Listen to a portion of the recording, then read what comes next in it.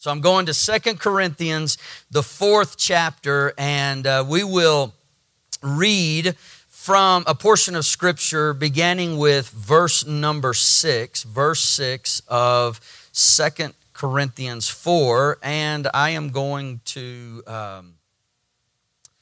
read down through the 12th verse. So if you have that, say praise the Lord. If you don't have it, you can follow along on the screen. For God, who commanded the light to shine out of darkness, hath shined in our hearts to give the light of the knowledge of the glory of God in the face of Jesus Christ. But we have this treasure in earthen vessels, that the excellency of the power may be of God and not of us. We are troubled on every side, yet not distressed. We are perplexed, but not in despair. Persecuted, but not forsaken. Cast down, but not destroyed. Anybody, can you relate to those last couple of verses? You could testify and say, oh yes, oh yes. Always, notice it says here, always bearing about in the body the dying of the Lord Jesus. Please note that. We are always bearing in our bodies the dying. You have to see this to understand where we're going today. The dying of the Lord Jesus. That the life also of Jesus might be made manifest in our body. So he said, in our body, we will always bear this death that Christ endured. But as sure as there was a death, there was also a life, a resurrection. And he said that the life, because of the death, we're able to let this life also of Jesus, that it's manifest in our body. For we which live are always delivered unto death for Jesus' sake. Now, I'm not the bearer of bad news today. I'm just trying to bring reality to where many of us are and wonder, why is all this stuff going on in my life? And why am I facing this? And how come I'm going through this? And is there an explanation? He said, for we which live are always delivered unto death for Jesus' sake, that the life also of Jesus may be made manifest in our mortal flesh. So then death worketh in us, but life in you. Amen. Life in you. Now I'm going to try my best to get back to this and go verse by verse if I can. Bring some things out. I don't know that I'll get to it all today, but I will try. And if I don't, we will pick up down the road somewhere, all right? But I do want to talk to you for a little while about the importance of a consecrated life. The importance of a consecrated life. God bless you. You may be seated. I don't know that you have heard anyone recently preach much about consecration. In fact, I don't know that I remember in recent months or years hearing someone preach specifically about consecration. Now, that's a little bit strange for me because in the day that I grew up, you heard consecration type of preaching all of the time. There was really no lapse of time or gap in this subject. It was something that was brought to the forefront of our minds and our attention over and over and over again. Consecration. It's a word that many people do not even use today. And many people do not even have an idea what it means or how it plays out in one's life. We're going to talk a little bit about it today. Just a few, maybe a week or so ago, a couple of weeks back, I read an article about when I see things that say Holy Grail, that jumps out at me because I'm thinking, oh, this is unique, this is special, this is out of the ordinary. What are they talking about? So I saw a headline that said, Holy Grail found. I'm like, oh, what is it? You know, what have they found that is so special? And then they went on to say this rare penny might be worth $1.7 million after it was found in a boy's lunch money. A penny that they were estimating this Holy Grail to be worth $1.7 million found in a young boy's lunch money. Wow, okay, I've got to read and find out what this is all about. Well, the story is this young man found in the change from his lunch money a penny that could be worth 1.65, somewhere in that they were estimating. And the reason this headline and an article was written was because the auction date of that penny was just a couple of days ago. In fact, it was 3 days ago. It was January the 10th when they were going to auction off this Holy Grail penny that was found in a young boy's lunch money. And I found it interesting because the article talks about this 1943. Now, all of you, I know what's going to happen. If there's a penny anywhere near you in the car, when you get home today, in your pocket, whatever you've saved, you're going to look and see if it's a 1943, because it was a 1943 Lincoln penny and is made up of copper and has been described as the most famous coin made in error. Okay? So it wasn't the run-of-the-mill coin. It was, they're saying, made in error. It wasn't supposed to be made. And this was according to Heritage Auctions, which were in charge of this auction a couple of days ago. Only 20 of these were ever made. And for years, now I know this is going to be shocking, but for years and years, the United States government has denied its existence. Can you believe that? Can you believe that they would actually do that? Can you believe, David? I know you can. They have denied for 6, 7, 8 decades that it existed, that these coins existed. But this one coin was found by Don Lutz Jr.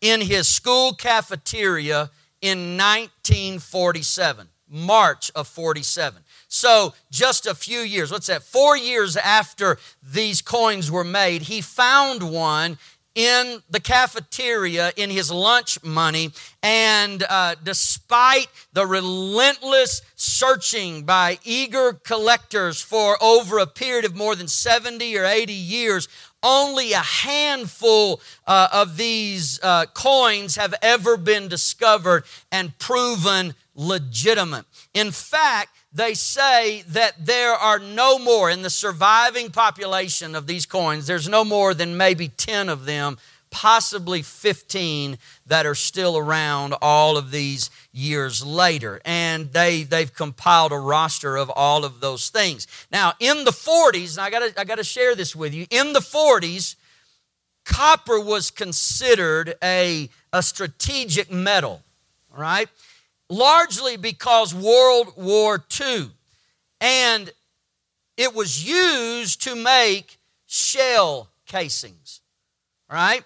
And because shell casings were being made out of copper, telephone wire was being made out of copper, and other wartime necessities were being made out of copper, then the decision was made, we cannot use copper for these coins. We have to do something else because having shells was more important, and telephone lines being put in were more important, and other wartime things. So they wanted to preserve the metal, and the 1943 pennies were made out with a zinc coating steel. So instead of it being what they had always used, now zinc was a coating over some steel, and that's how pennies were being made. But there was a tiny fraction of pennies that were put into circulation that wound up using copper. So they were not supposed to be using copper. Everything that had to do with copper was directed somewhere else. Pennies were being made with zinc covering, and here we are now, a few of these pennies being put into distribution, and the government, when they're called on it, said, no, we never made those. They don't exist. And 4 years later, a boy finds one of these rare coins in his lunch money. This is interesting.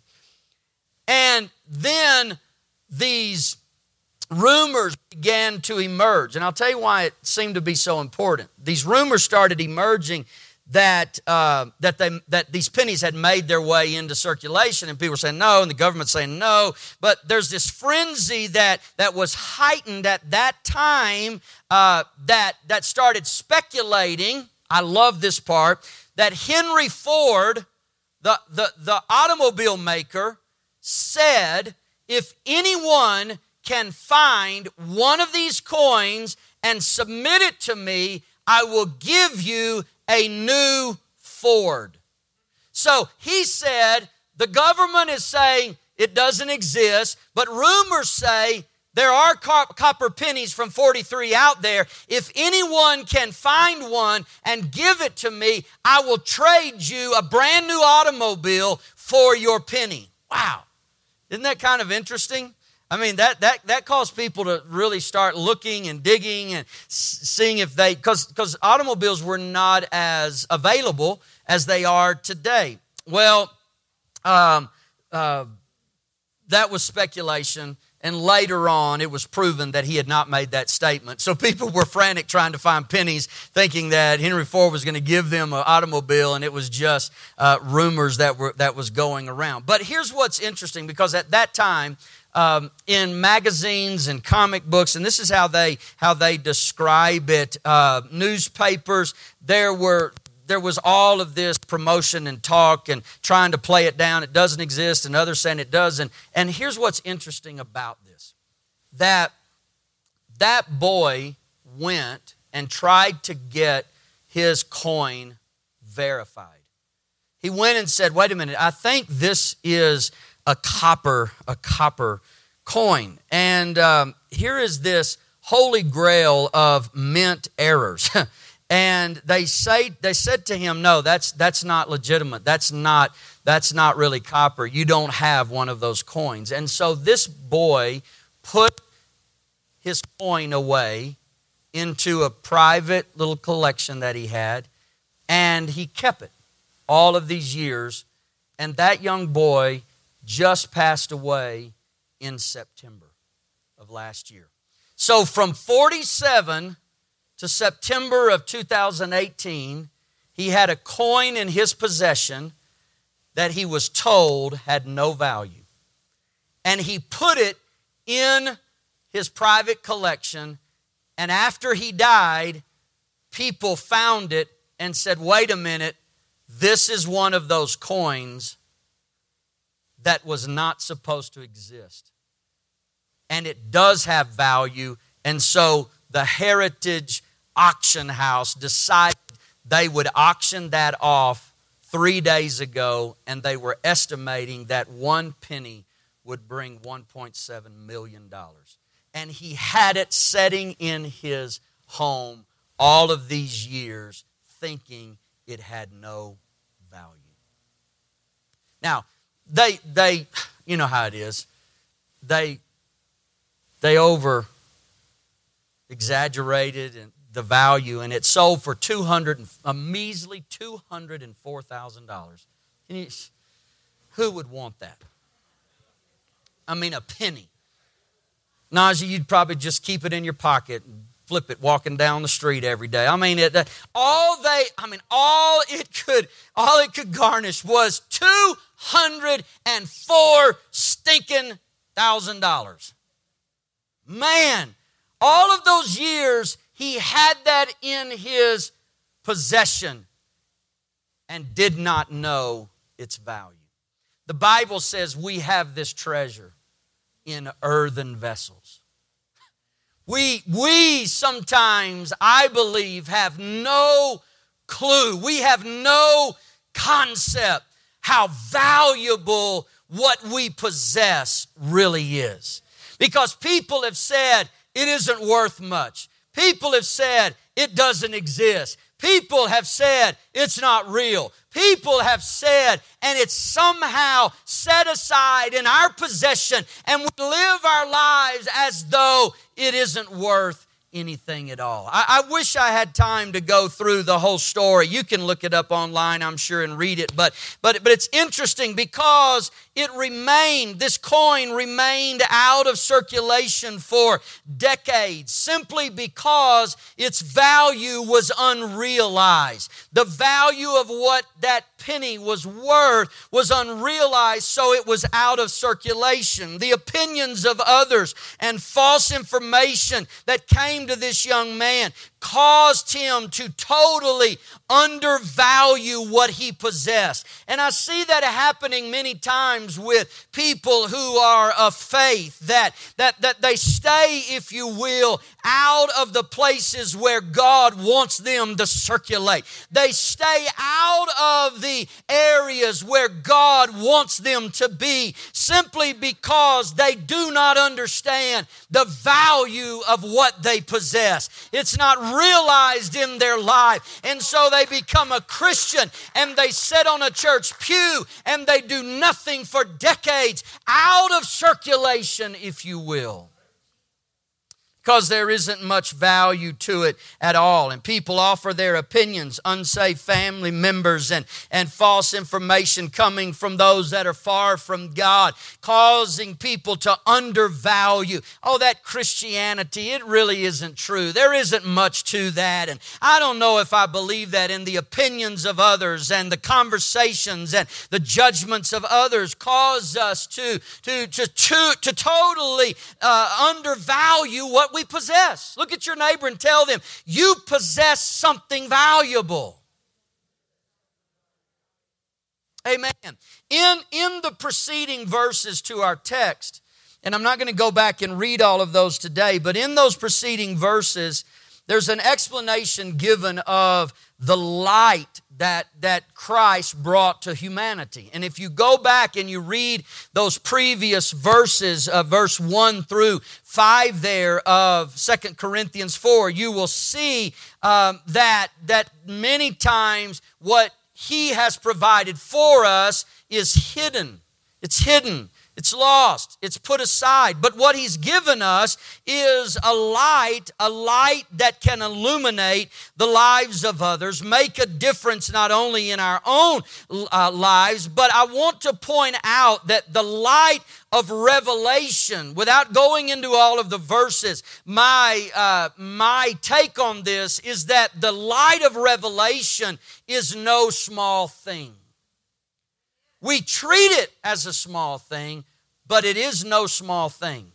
When you consider revelation, that you and I were living in darkness with no clue how we were going to make it from one moment to the next, one day to the next, 1 week, month, year to the next.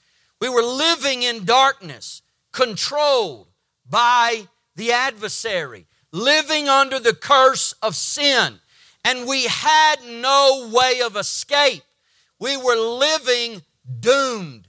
But Christ came and made a difference. And the difference He made, He offered to us in revelation. He brought light into our darkness. The Bible said in John 1, light came into the world, and the world did not even comprehend the light. This whole thing, his existence was about bringing revelation. And the light connects to that. And in this chapter, he's talking about the light that He has given us. And then we come back to read our text. And I'm saying to you, revelation, the revelation that He brings to us is no small thing.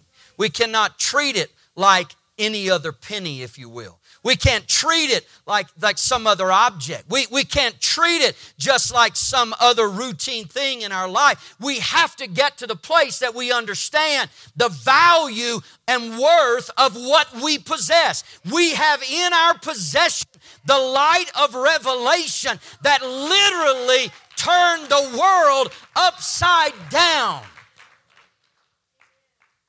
Now, this is amazing to me when I look through all of this, because it has the potential, the light, to literally change a person's entire existence. Anybody agree with me? That when light comes, your entire existence will change. If your life has changed because of His light, let me see your hands. Amen. All over this house, our lives changed because of the light of revelation that came to us. Amen. So we can testify of this reality. We can testify of this truth. But being buried in our lives, that light with such potential makes no difference at all. When it is buried in our lives, when it is hidden in our lives, when it's just with all the other coins on the dresser, when it's just in the drawer somewhere, thinking that there's nothing to that, it's just an old penny. No, this is a valuable, they called specimen. It is something that there are only maybe 10 or 15 even in existence. And I find all of this interesting because one of them they found, and it has connection with the Denver Mint. So that's kind of interesting to me. One of those pennies. After years of ministry involvement, I want to say this. The one thing that I have observed, and I've observed many things, but the one thing that I've observed time and time again that can truly tip the scales in our favor. People say, Pastor, just tell me what I need to do. Just give me some clarity. Give me direction. This is happening in my life. That's going on. And just, can you help me? I don't know where else to turn. I don't know who else to talk to. All of these years later, decades later, of direct involvement with people, the one thing that I've observed time and time and time again, without fail, that will always tip the scales in your direction.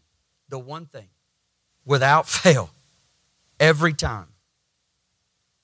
You want favor in your life? There's one way to gain it. Consecration. You can do anything else you want. But if you do all those things void of consecration, you will never walk in the favor that you could have walked in. You will never experience what you could have experienced without consecration. Consecration is no small thing. I've had the privilege, and I know many of you have had the privilege of being raised around people who lived consecrated lives. And there is such a stark difference between people who live a consecrated life and those who do not live a consecrated life. I'm not saying that they're bad people. I'm not trying to judge anyone in their personal situations. I'm just telling you, as a pastor and through my observation, I have seen time and time again that if you want the favor of God to come in your life, if you will submit yourself to a life of consecration, I promise you, you will not have room enough to receive and contain all that God will do in and with and through your life. There is something about consecration that moves the heart of God. There is something about consecration that changes the lives of people. There's something about consecration that can literally take a situation that is out of control and bring it into alignment when we step in that door and through that passageway to say, I don't know what anybody else will do. I don't know how anyone else will live their life. But as far as me, I'm going to consecrate everything that I have and everything that I am to the work and to the service of God, because I know consecration will cause God to go to work in my life in every situation that I may face. I cannot promise you that He'll come through for you if you're not consecrated.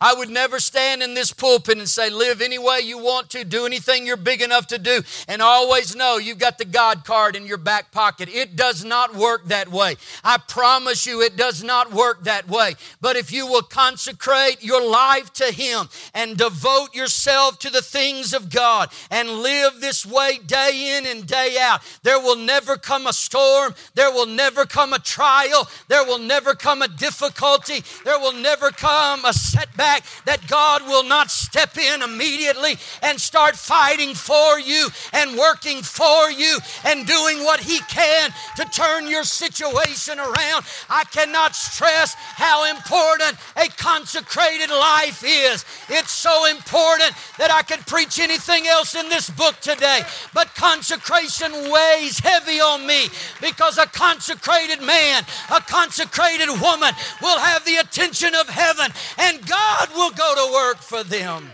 God will go to work for them.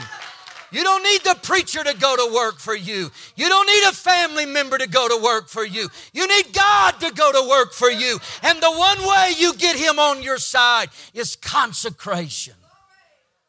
Consecration. Consecration. The act of consecrating. Dedication, by definition, to the service and worship of deity. What is consecration? That's it. You dedicate your life and everything that you have to the service and the worship of your God. That's consecration. The reason we don't preach about it a lot is because people don't want to dedicate everything to Him. People don't want to give everything to Him. Can I preach for a little while here today?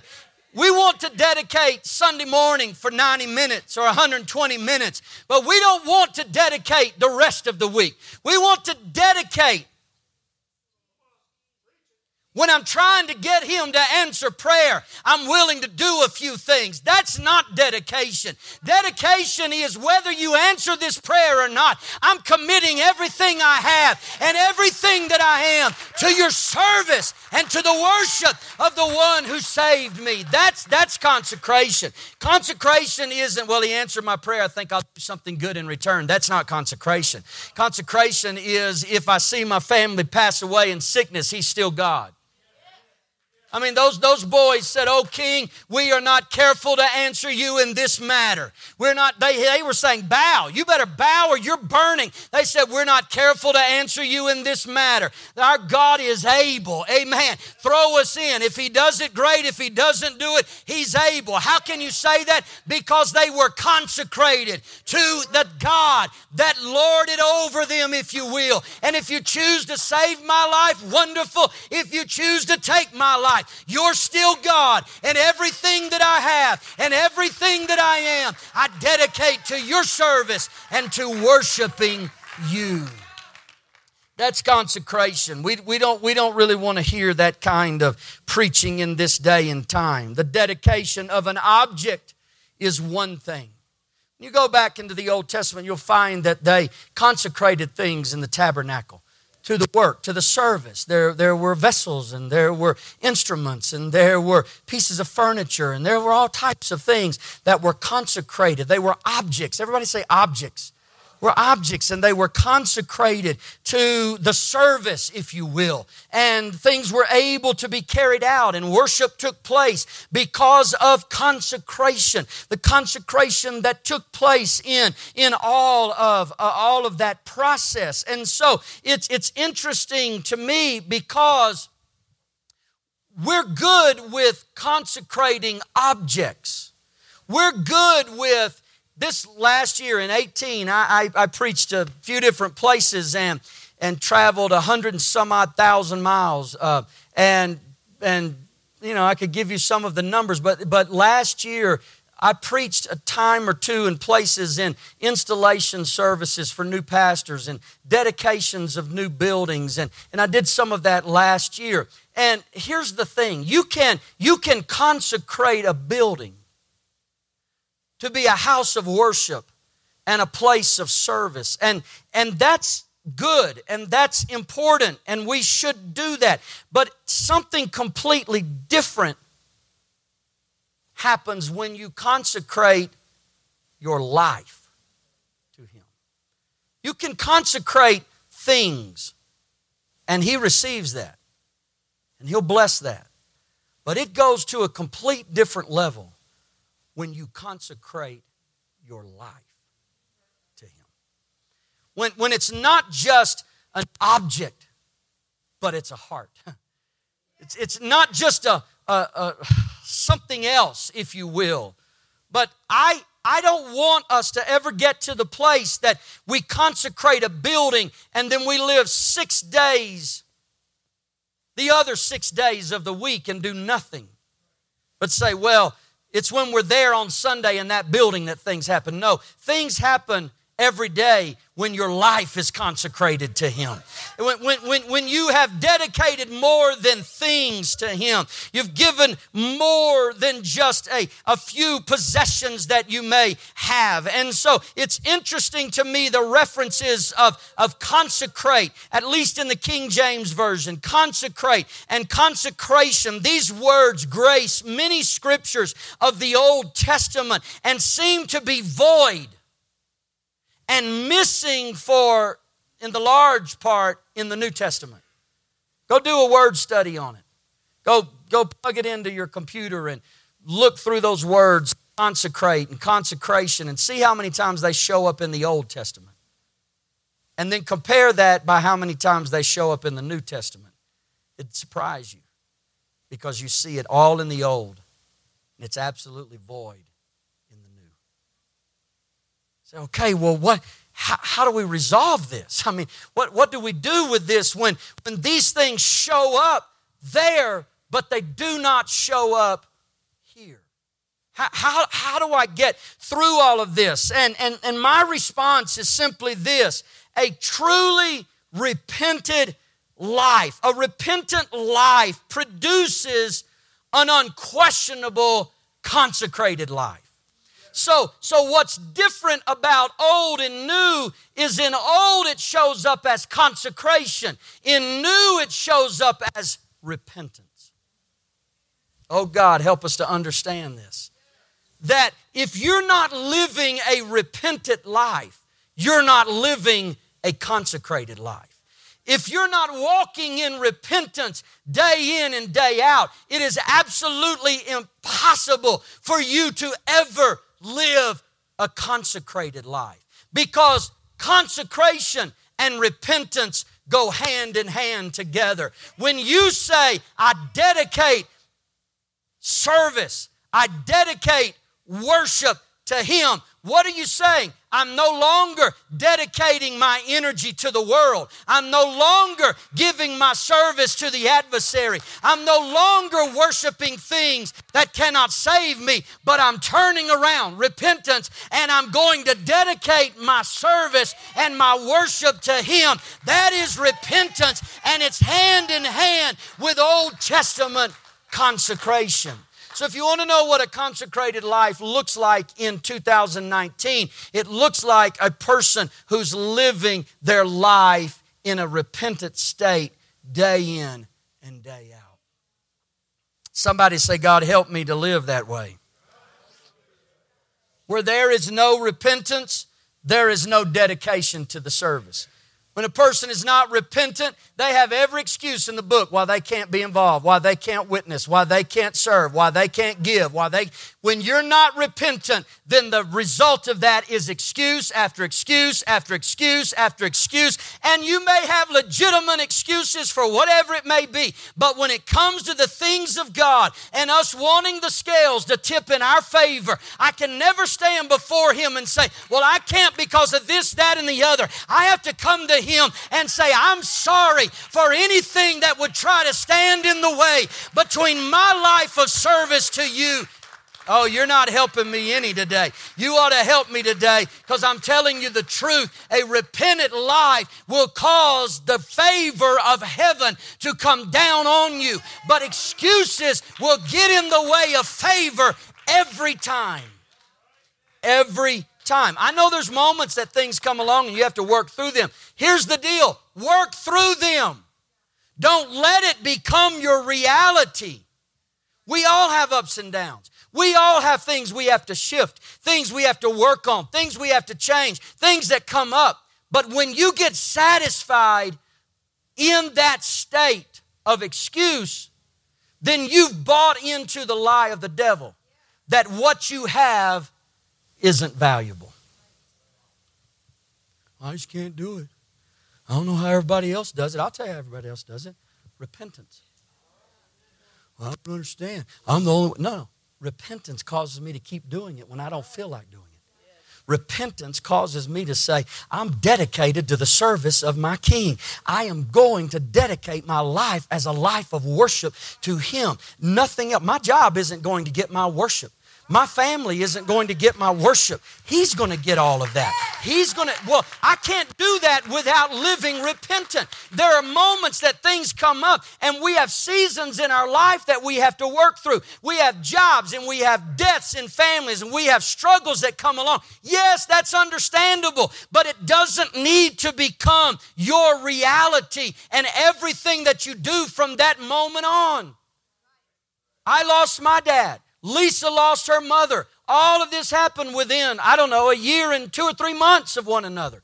Both of them fell sick. Both of them died. Lisa and I traveled back and forth to Texas. We traveled back and forth to North Carolina. Were we financially put out? Yes. Were we physically put out? Yes. Were we taxed in every area? Yes. But it was a season in our life. I'm not living in 2019 in the season that I was in 2016. But some people get into that and years later are still saying, well, you remember when Mama died, or you remember when I lost that job, or you remember. Yeah, I do. We all go through that. And there's seasons that you have to step back and try to adjust and do what you can. But don't let that define everything that you are or will ever be in God. Say, hey, something happened on my job. I got to put some extra hours in. But it won't be forever. This is for the next week or two. But then I'm moving on to the place where God wants me to be, because my life is consecrated to Him. My life is consecrated to the things of God. You cannot allow the enemy to make you believe what you have isn't valuable. That man literally had in his possession for more than 7 decades a penny that was worth, this week, $204,000. And he just treated it like nothing because someone said, it's a lie. That isn't copper. That can't benefit you. There's nothing. No, 43? No, all the copper was going elsewhere. No pennies were made. Liar, liar, pants on fire. Nose as long as a telephone wire. Come on, I need to help some of y'all. Y'all don't even know. Anybody know that? Am I the only one in the building that knows that? David, you're shaking your head. You've heard it once or twice? My goodness. If we're not careful, the light that we have, and I'm really trying to take my time here because I want you to get this today. The light that we have will be buried within us only. And the value that it possesses will make no difference in anyone else's life. Now, I want to go back and try to cover some of this, but I told you I didn't know if I could get there, and so I'm truthful with you. What we possess is valuable. And the only thing that will reveal the value of what He's deposited in your life, the only thing that will reveal that is consecration. You can tell people you love God. You can tell people how great God is. You can testify about all the miracles. You can do all of that. But if you don't live a consecrated life, they will never see. It will be words just coming from someone else's mouth. But when they see your life matching up with your words, when they see that you're living a consecrated, repentant life, then your testimony goes to a complete different level. Your testimony means something different to them because there's a lot of people that have told them things that they're not even willing to live themselves, but they want to tell everybody else. If I testify to someone else about how good God is, I want them to be able to see that in my life by the consecration that I'm living, that it's not just words, but I'm living a repentant life, and the things I'm saying to you, I'm not just preaching to you, I'm living that out every day. So if you want to help people, the only way for the truth that you have to ever be seen or felt is through a consecrated life. That's what reveals it all. Some people move so fast past the step of repentance that it becomes something of their past and not their ongoing present. We come to God and we take that step of I'm turning to Him. We turn to Him in repentance and we move so fast, quickly past that to get to the water and get to the infilling that we never think about the value of what that step of repentance was. Here's the truth of the matter. I can tell you, if you repented one time in your life and you haven't repented since then, you better find a place quickly before the Lord comes. Because one writer who was prolific in writing texts of Scripture said, I die daily. He didn't say I died one time at an altar and that's it. Everything's been good since then. He said, I die daily. I repent daily. I give it all to Him daily. I come back to Him daily. If the men who wrote the Word are saying it has to happen daily, don't depend on something that happened in your life years ago. Wake up and realize the value of repentance and understanding that every time you come to Him, it's a brand new dedication and consecration, if you will, to Him and the things that represent Him. Most every prayer that I pray has somewhere in that prayer a moment of repentance. I don't care if it's a 5-minute prayer, a 30-minute prayer, an hour prayer. I'm going to look for an opportunity to say, God, search my heart once again. Lord, here I am again. I know that I cannot do anything without You. I'm asking You to search me, forgive me, see if there's anything in my life. Look at me today, God. I submit myself to You today. I want to live repentant before You. I want to live in a way that You can get glory and honor out of my life. I encourage you, if you don't pray that way, make sure it's a part of your prayer going forward. Take a few moments every time you pray to say, God, search my heart again. Forgive me of anything in my life that's not like You. God, if there's any way, any action, any thought, any desire, any passion that's not like You, God, forgive me, Lord. I want to be right with You. I come to You again today. Don't run so quickly past repentance. that it becomes something of your past and not of your present. Repentance has to be a part of our present if we want the favor of God in our life. It's not difficult to live for God. Now, I'm going to say this because I want to be clear. Life can be difficult. I have a lot of challenges in life, but it's not hard to live for Him. It's not hard to live for God. Somebody shout amen. Amen.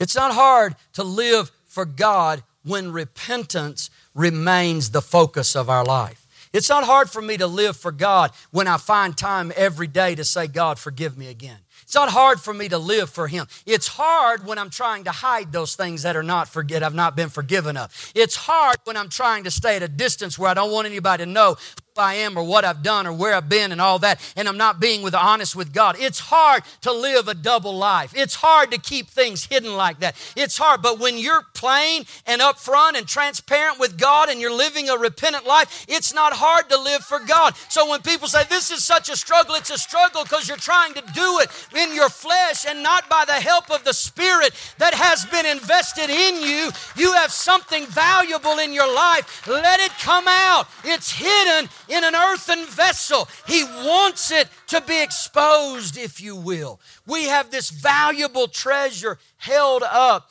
in something that is so fragile. An earthen vessel, he said. Now, most will hear me today. I believe that most sitting here will hear me. Some may not. But for those that do, let me just take you one step further and then we'll stop. With all of what I've said being true, we can't stop there. You have a treasure. I have a treasure. It's in us. It could be like that penny, the Holy Grail, that's buried away for decades. Or it could be something that not just benefits us. I'm sure that boy, man, had a story to tell when people would say to him, man, I heard you had a penny. Yes, I was so excited. It was the most incredible thing that happened. The word was going around. They were giving cars away. These things didn't exist. And man, I got one in the lunchroom and I tried to verify it, and you know how it was. And he tells this story all over and over and over again. And it's not worth anything. He's just been sitting at the house. But man, it's an awesome story. And I don't know why I was the one it happened to. And how many times did he tell that same thing? And the only person that got any joy, the only person that was ever benefited from all of that was him. That's my story. It's kind of one of those defining things. Man, I was a kid. I was gullible. I believed I didn't get a car. Man, but it's something to talk about. I can just imagine it, and everybody would just look at him and shake their head and think, man. It's like the guy that I heard about several years ago who was buying a lottery ticket. True story. He was buying a lottery ticket. It was one of those big mega deals that was hundreds of millions of dollars. And he bought a lottery ticket. This is in the Northeast. And when he got the ticket, it was kind of damaged a little bit on the corners of the ticket. And he didn't like the way it looked, David. So he started complaining to the person behind the counter. I don't like this ticket. This thing is damaged. I paid good money for this. I want my money back. And the guy behind him said, man, don't worry about that. Here's the money. How much would you get? I don't know if it's $2 or something or 10 or whatever it was. He said, here's $10. Just give me that one. I was going to buy one anyway. And he said, well, you can have this one. I want one that looks much better than this. This thing is no good. It doesn't look good at all. And he sold it to the guy behind him, and the guy behind him won the jackpot.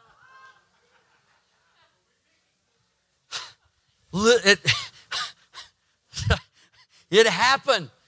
That guy has been, no doubt, kicking himself probably from that day forward. Just if we're not careful, let me say this. The truth is, repentance is more about, listen, the individual. Repentance helps me. Repentance as an individual helps you. It's about us. Everybody say us. It's not about everyone else. His story about the penny he found was about him for 70 years. It did nothing to change anybody else's life. It did nothing to make a difference for anybody else's life. And when we have our treasure buried in this vessel, it only benefits us. It does nothing for anyone else. And so what has to happen is repentance needs to go to the next level. Amen. And when it goes to the next level, here's when the scripture was saying, and I'll not go back and read it all, you always have death with you. Did it not say that?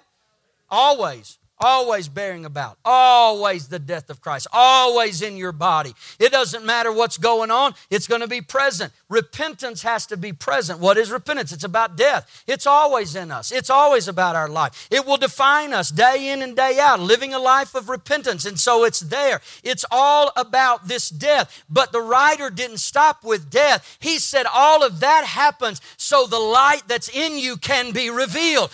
See, we get caught up in death and sorrow and problems, and I have all this stuff, and we don't let what we have in us ever get out. And he's trying to write there and say, you cannot just let it be something about you're a saved individual, you're a repentant individual, you're a churchgoer, you're a Christian, you're a saint of God because you're living a consecrated life. But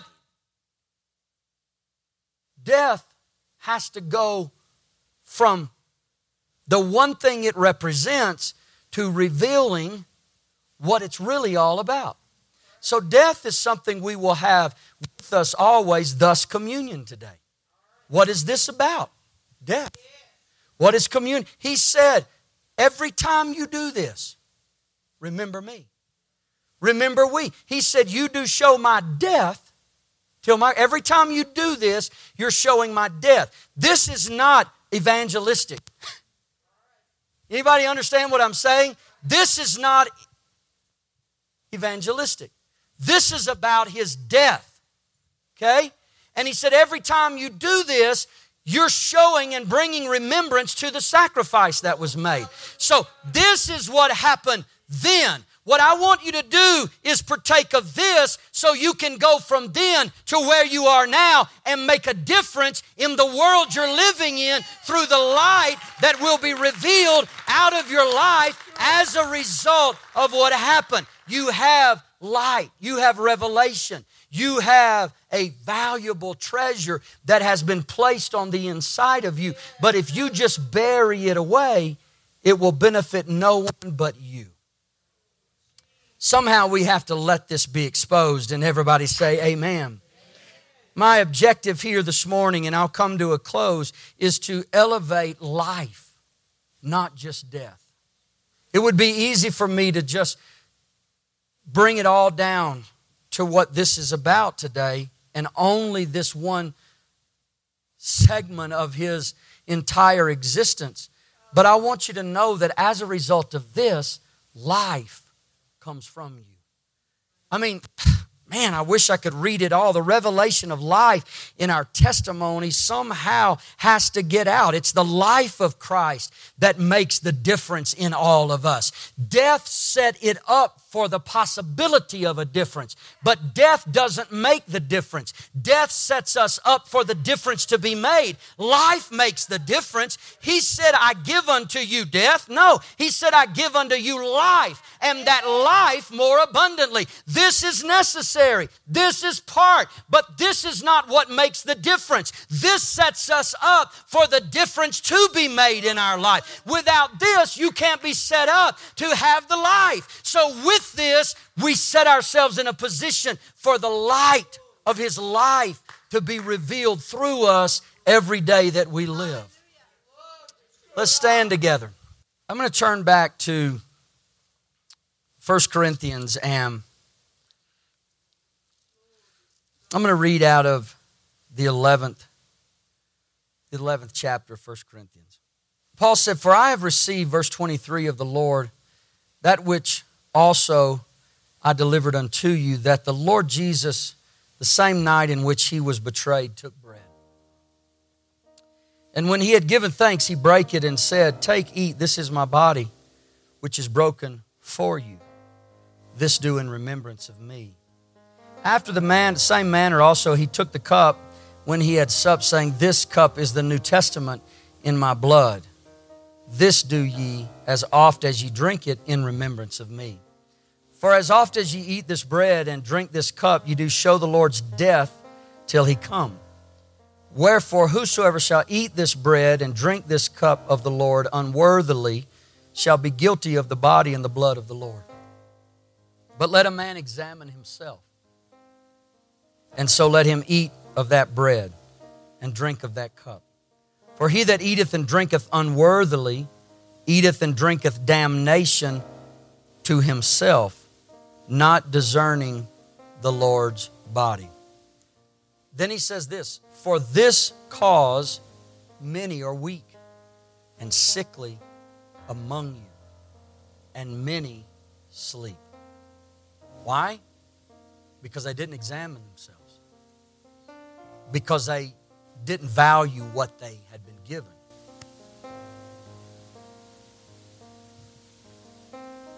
They didn't consecrate. Examining yourself is a place that you willingly come to repentance and say, God, I don't ever want to approach this unworthily. It doesn't say worthy, and I've taught you guys about all of that. Nobody's worthy. Not one person will ever be worthy of the blood and body of Jesus Christ. But it says the manner in which you take it, worthily, the attitude of your heart, the spirit that you're taking it in, where your mind is set, where your life is. I don't want to approach this the wrong way. I have to come and say, God, help me to be consecrated again. God, help me to be sold out to your purpose again. God, I dedicate my service and I dedicate worship to you again. Nothing in my life is more important than you. And so God, search me, Lord. See if there's anything in my life. Lord, I don't want it to just somehow be buried there. And I don't ever share or reveal how valuable it is. He said, for if we would judge ourselves, we should not be judged. If we would actually put ourselves in judgment instead of everybody else in judgment, if we would look at our own lives and say, there's something about me that needs to change. There's an attitude, there's a way, there's a spirit, there's a thought, there's a desire, there's an action in my life that has to change. If I would judge myself instead of judging everybody else, then I wouldn't have to worry about those things. But it's easier to point fingers at everyone else than it is to point fingers at myself. God, I want to be consecrated. Anybody feel like you want to be consecrated? Anybody feel like you want to be drawn a little bit closer to Him today? Here in just a moment, we're going to pray together. But when we are judged, it said, when we are judged, we are chastened of the Lord, that we should not be condemned with the world. Wherefore, my brethren, when you come together to eat, tarry one for another. Amen. He goes on to say, here's the deal. If we'll judge ourselves, if we get where we need to be, if we'll live in a repentant way, if we'll live a consecrated way, we'll live in a way where heaven will come down in our lives. Instead of the life of Christ being buried, if you will, His Spirit in us, it will be vibrant in us and alive in us. And everywhere we go, it'll make a difference in other people because they will see a light shining out of this dark vessel. It's just earthen, but I have a treasure in it. And I can listen to the lies of people that say it's not valuable, or I can say, wait a minute, this thing is worth something. This man passed away 4 months before